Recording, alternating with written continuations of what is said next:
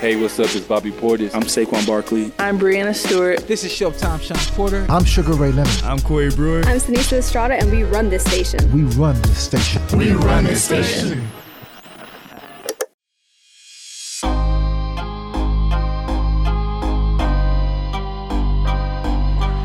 Another one by Stewart. 3 blocks and a shot clock violation. What a game for the rookie! 37 points on 12 of 16. With the first pick in the 2016 WNBA draft, the Seattle Storm select Breanna Stewart from the University of Connecticut. The beginning of Breanna Stewart's basketball career is the type of story most ball players dream of. 4-time college national champion, Rookie of the Year, league champion, and finals MVP, all by the age of 24. But her hoop dream come true became a nightmare when she tore her Achilles tendon in the 2019 EuroLeague Championship, competing for a team that many in her sport felt she shouldn't ever have to. Breanna sat down with Uninterrupted podcast producer John Fontanelli to discuss the broken system of women's basketball and the healing process for a league MVP who wouldn't let being off the court keep her away from the game she loved. I'm Joseph Fourier, and this is Unguarded. Breanna, thank you so much for joining us. Thank you for having me. Is it Breanna? Breanna. Nice. Breanna. Yeah, you got it. Okay. You can call me Stewie if you want. Yeah, everybody around here calls you Stewie. Can I call you Stewie? Absolutely. All right, cool. We're friends now. Yeah. Awesome. You grew up in Syracuse. Yeah, I grew up in cool. Syracuse, yeah. I went to SU. Oh, okay. Go Orange. It's not surprising. Communication school. Yeah, true. Did you ever, when you were growing up, like playing hoop, did you ever want to play at Syracuse? When I was growing up, I mostly watched the men, to be honest. Mm-hmm. So I was at the championship parade when they won with In 03? Melo. Mm-hmm. That's amazing. Jealous. Yeah. But no, it was something that I definitely considered, especially as like the college recruiting process became more and more serious. Mm-hmm. But UConn was the place for me. Mm-hmm. But you at least thought about it. Yeah, I thought about it. And a lot of people kind of gave me a hard time when I committed to UConn. But like friends, family? Fans. Like, why wouldn't I stay home and, build a program and da-da-da? I'm like, did you go to a game? Like, do you go to women's games? Like, right. Yeah. And, I mean, you went to UConn. Mm-hmm. Everybody knows that story. Your college career is probably one of the most dominant NCAA careers anybody's ever had in any sport. Talking about 4 national titles, right? 2 undefeated seasons, 151 wins, 4 losses. The only 4-peat in UConn women's history, which a lot of people don't know, which is pretty wild to me. Do you... I actually had 5 losses, which sucks, but... Oh, I'm sorry, 5 losses. I wish it was 4, but I'm like, let me just get my losses right. Yeah, no, that's good. Thank you for fact checking. I lost to it was Notre 4 Dame. In one season. Notre Dame 3 times. 4 in one season, you're right. Stanford and Baylor. Wow. And you remember all of them. Yeah, it was only 5. Right. You don't remember 151 wins, I bet. Absolutely not. So did you ever stop to think, or do you ever stop to think about just that 4 years frozen in time, how that stacks up with that rarefied air of college careers? Yeah, I think especially, looking back now, I look at it, and especially because UConn's had some struggles the past few years since I've graduated. Yeah. You kind of realize like, wow, what we did was not as easy as we made it seem. Yeah. But still, a very special time. And, we set the bar high, that's for sure. Yeah, I'd say so. Yeah. You came into the league in 2016, first overall pick, 2016 Rookie of the Year, 2018 League MVP, 2018 League Champion. Just killing it. How is it different winning in college versus winning in the pros? Winning the championship, I should say. Yeah. Winning in college and winning in the WNBA is different just because I would say like just the leagues are different. Obviously you're playing against the best players in the world in the WNBA. And in college, you're playing against the best players in the world in college, during that 4-year span. But then you walk into the WNBA and every night you have someone who's won a national championship on an opposing team, who's won a college, player of the year on an opposing team, who's considered the best player in the world. And, night in, night out, it's a battle, it's a grind. And my first 2 years kind of show that because it wasn't easy. we were like 17-19 and 19-17, and not a lot of wins and kind of a lot of losses. And then my third year, we were able to kind of get it together and bring home the championship. Did you change the way you prepared? Did become a professional change anything about your habits? I think, it took some time.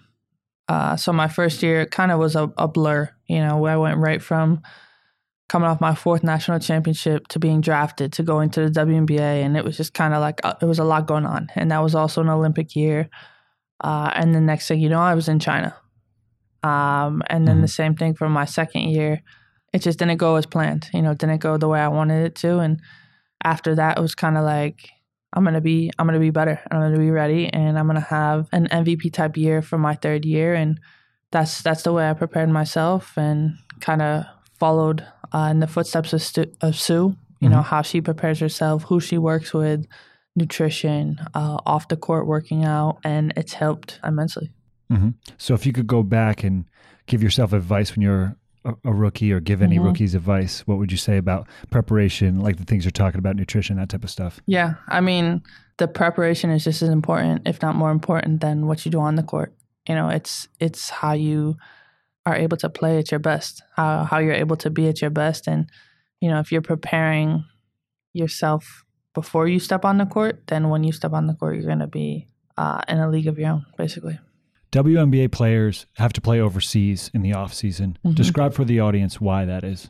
Because if we want to kind of make as much money as we can, then you need to go overseas. And for a lot of us, a good majority of us, you're getting offered contracts that are more than what you make in the WNBA. And it's just something that you can't turn down. And at the same time, you want to play, and you don't want to not play for 8 months waiting for another WNBA season to start. Mm-hmm. And so what is the attitude around the league like when it comes to playing overseas? It's kind of seen as a necessary evil. Is it something you look forward to? Yeah, I mean, playing overseas is something like it's not even really a question. It's expected. It's not like, are you going overseas? It's like, where are you playing overseas?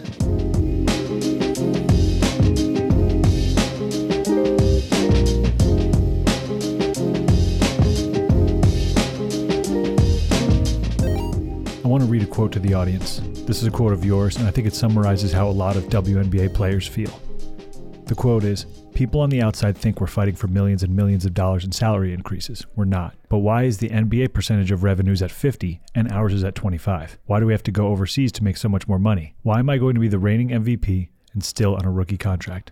That's a great quote. Yeah. So I just want to commend you on your candor there. I'm curious, what do you think needs to happen in order to address these issues that you've outlined? I think a lot needs to happen in a few different ways. And I think the biggest thing, when talking about getting the WNBA and the NBA to be the same as far as the percentages and that type of thing, the numbers aren't going to be the same.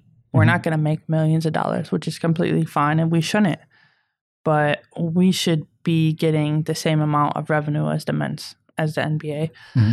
And whatever that turns into money-wise is what we should be getting. Mm-hmm. And then from there, it's just continuing to build our brand, to be in the public eye, and to capture as many moments as we can. Mm-hmm. And, slowly get better and slowly get bigger. It's interesting you bring up, like, the phrase that gets thrown around a lot with, like, basketball economics is BRI, right? Basketball related income, I think is what it's called. The NBA players had a lockout in 2011 in order to get that. They didn't always have that 50% revenue, right? Yeah. Do you think that the WNBA might need some sort of like labor issue in order to kind of get that? How do you see, like, when you think about what it's going to take for you to get that equal pay in terms of income percentage, what do you think it's going to take? Well, I think you can see it when you look at the U.S. Women's National Team, the soccer team. They're not going to stand up for anything less than they deserve. Mm-hmm. And it's kind of like, we're at a point where it's like, we don't deserve this. It's at a point where it's like, for women, for female athletes, like, call our bluff. Mm-hmm. Like, you don't think we're going to do it, like, we're going to do it. Of course, we love this sport, but, like, at the same time, we love it to a point where we know we should be getting more and we should be receiving more. And that's in all aspects, not just how much money we're making. Just to go back to something you mentioned about kind of like the perception around the league and like things like sponsorships that bring in that extra money. Do you feel like that's changing a little bit, like with like league fits and just like the perception around WNBA players in general? No, absolutely. I think that, the way last season ended and then going into this year, I think that there's been a lot of momentum for us as a league, and just a way that we're continuing to gain an audience and an audience from different areas and different perspectives. And people are realizing like, okay, we're not the NBA, we're the WNBA, and we still have fire fits. Like we still do great things off the court, and at the same time, like we can play basketball just the same as anybody else. I think the biggest thing for me as a basketball fan that has changed throughout this decade that I've seen is people have realized if you love basketball, you love the WNBA. Right. It's a great league for just people who love hoop. And I think that started to change, just the product on the court itself. And then also those other things of like, hey, WNBA players are cool and fun and interesting, and they have fire fits and they have great personalities. What's been the biggest revelation for you when it comes to that stuff? Like you said, if you're a basketball fan, you pay attention to the WNBA. And, we have all these naysayers and everybody else on social media like, WNBA players suck, go back to the kitchen, all these stupid things. But it's like, if we have an appreciation from you, and we have an appreciation from NBA players and everybody else, and why like these no-name people, why do you want to be Twitter fingers and tear us down and that type of thing? And I tell this to people all the time. It's like the WNBA is more fundamentally sound than the NBA. Yes. And that's a fact. Yeah. And like if you watch, you can notice it, because NBA, they can survive on raw athleticism and playing above the rim and dunking and things like that. And whereas we're not above the rim like that, and we're below the rim, and now we have to make reads and we have to use our IQ and like, how am I going to get this bounce pass through three people type of thing. Right. And we're playing the game the way it's supposed to be played. It's so interesting you bring up fundamentals, because here at Uninterrupted, we produce The Shop, right? Yeah. It's one of my favorite shows. I love The Shop. Yeah. The first episode of The Shop that had LeBron and Draymond on it, which shouts to Draymond. I think he's walking around here somewhere. They talked about how a lot of guys in the NBA don't know how to play basketball. Right. Because of what you described. They just always got by on raw athleticism. That can't be true of the WNBA, right? The basketball IQ has to be so much higher. Yeah. I mean, you're not going to get far if you just are surviving on raw athleticism, because it's like, okay, people have it. People are athletic, but then also they can shoot and they can dribble and they can do this. And it's a competitive league. We only have 144 roster spots. So like if you're not on top of your stuff, you're going to get cut. And someone else is waiting for you to get cut so they can take your spot. You suffered an injury playing overseas. You were in the EuroLeague championship game, caused you to miss the 2019 season. The thing that I've noticed since that time is you've been so outwardly positive and so lighthearted. Outwardly positive. I'm sure. Outwardly, I'm sure it's been keyword outwardly. Where do you find the strength and the motivation to go through what you're going through with a smile and a great attitude? Honestly, so I ruptured my Achilles, and it definitely hasn't been the easiest thing in the world. But I think that, speaking right now, I've gotten through the hardest part and I've gotten through the worst part. And the worst part was the first probably 8 weeks. You're in the cast, you're on crutches, you're in a boot, you're on crutches, you still can't walk normally. Like you're walking in a boot. Like it's a complicated process, and your independence goes out the window. You need help from everyone. And like for me, I ruptured my right one. So like I couldn't drive. I couldn't drive for 3 months. I mean, I can drive now, but and now I have to like go and rely on someone else to do everything. But, been trying to stay positive because I'm on my way back. I'm working my way back. It's a slow process, but every day is a step. And, I don't know why I ruptured my Achilles. I'm not sure why it happened to me, but there's another reason for it. And there's something else that I can do outside of basketball. And that's what I'm trying to do. I love that attitude. See, great attitude. This is what I'm talking about. And not a lot of people will be able to be so positive. Yeah. And so I admire that. And when you mention being an independent person, having to depend on others, who have been the people that have helped you the most in your recovery? My agents, for sure. My mom, she was here the day I got surgery. I had surgery in LA. And my best friend, Corey, he's around here somewhere. He's really been like a ride or die, because he's been the one that when I couldn't get around has been getting me to rehab, getting me to all the things that I need to be at. And, just goes to show, like, obviously, I'm a great basketball player, whatever. But outside of that, I have a great circle of people that are helping me get back to be better than what I was. I was so excited when I saw that video of you walking around with your dog. I'm sure that something that's helped a lot has probably been the reaction on social media and that support. How much has that helped to feel that like outward love coming in? It's been huge, and I think you don't really understand how big it is until you do something that kind of alters your life, I guess. Yeah.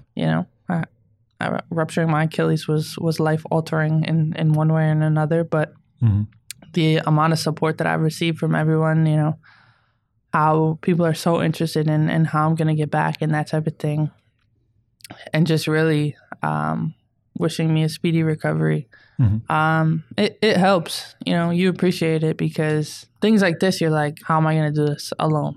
And then you realize, okay, I have my circle and I have this bigger circle of people behind me that are helping me get through it. And when you get injured away from the WNBA, does the league help you in your recovery? Are they there supporting you? Yeah, so the WNBA and Seattle are both very supportive in what I'm doing. With Seattle, I'm currently suspended from the team. It was a mutual decision just so I don't take a roster spot because I'm not going to be able to play this year. So why would I take someone's spot where just in case we need it as a team? And then the WNBA, I'm working with the WNBA and being an ambassador for the year and just kind of being around promoting the league in a different way and kind of just focusing on some different things, some other important factors, involving the youth a little bit more, connecting the gap between WNBA and the youth, and being able to be at things that I normally wouldn't be able to be at. I thought that was really cool when that news came out about you being an ambassador to the league. I thought that was just such a cool move by them. What was that conversation like? How did that start? It was a conversation that my agent called me and was like, the WNBA wants to have you be an ambassador, first time ever, that type of thing. And for me, it was cool because it's like, I'm not playing, but that doesn't mean I'm not a part of the league, just because I can't play and I'm not technically on a roster, and the WNBA wants to make sure I'm around, cares about me, and still show everyone that, Stewie may be out, but Stewie's still right here.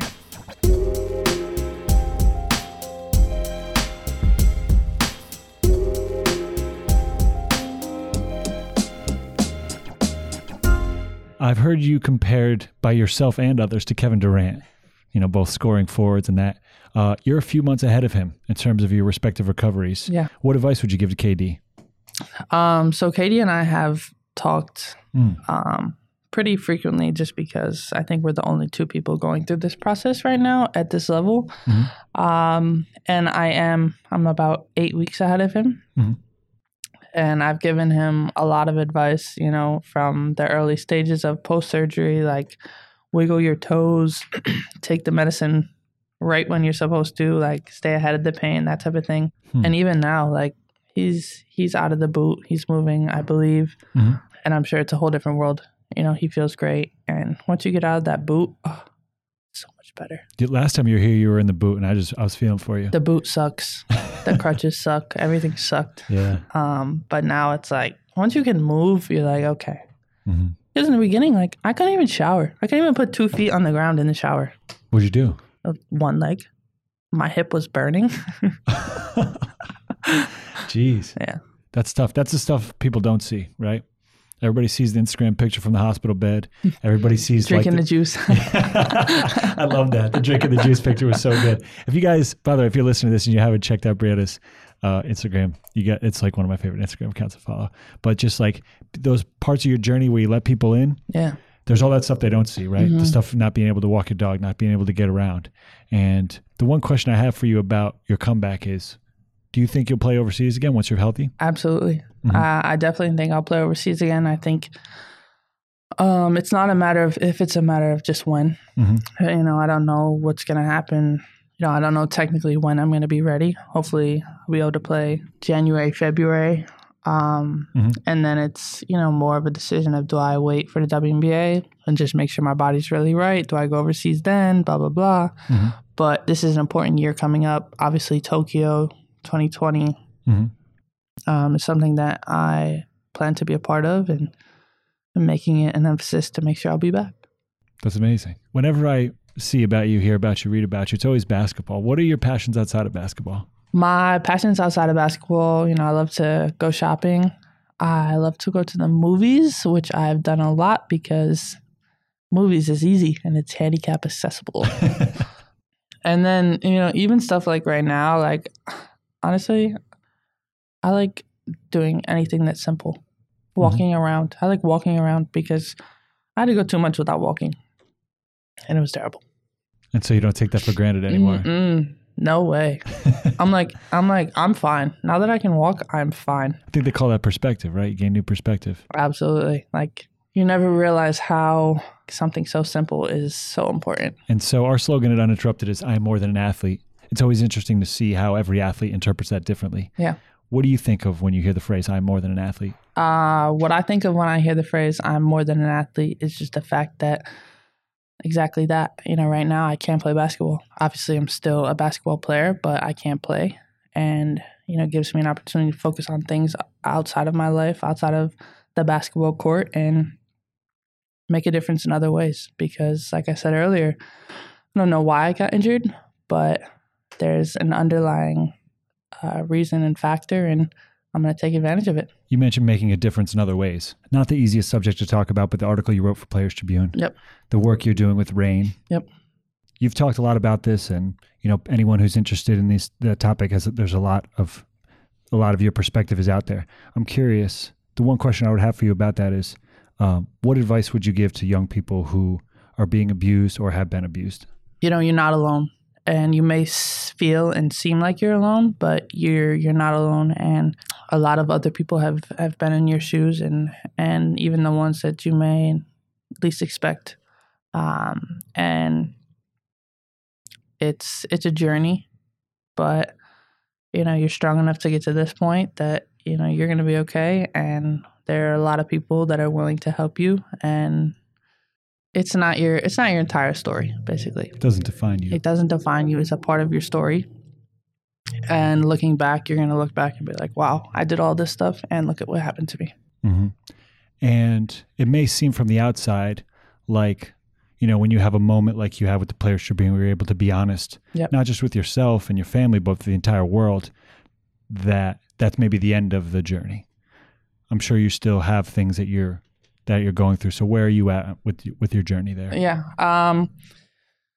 It's definitely not the end of my journey. I think, opening up about it and kind of telling the world is one thing, but, it doesn't like make it all go away. It still happened, and as many positives to my story that I'm trying to put out there, there still are negatives because it was a bad thing. But, I'm in a great place. I'm kind of, I've accepted it. And now just trying to do what I can to use my story to help others. I know a lot of people have come out and commended you on your ability to share and your ability to help others. I just want to add myself to that list because it's really incredible what you've done and what you're continuing to do. And I think you deserve to be commended for that. Thank you. Appreciate it. So in your recovery, what's next for you? What are you looking forward to? In my recovery, I'm looking forward to being able to shoot. I should be able to shoot soon. You haven't shot at all? Not even like a wheelchair or something? I'm like, what's the point? Like, why do I want to? I'm never shooting like that in a game. Right. Unless you're getting fouled and you're like falling down. But yeah, being able to shoot. And this month I'll be progressing to jogging, to running. So it'll be nice.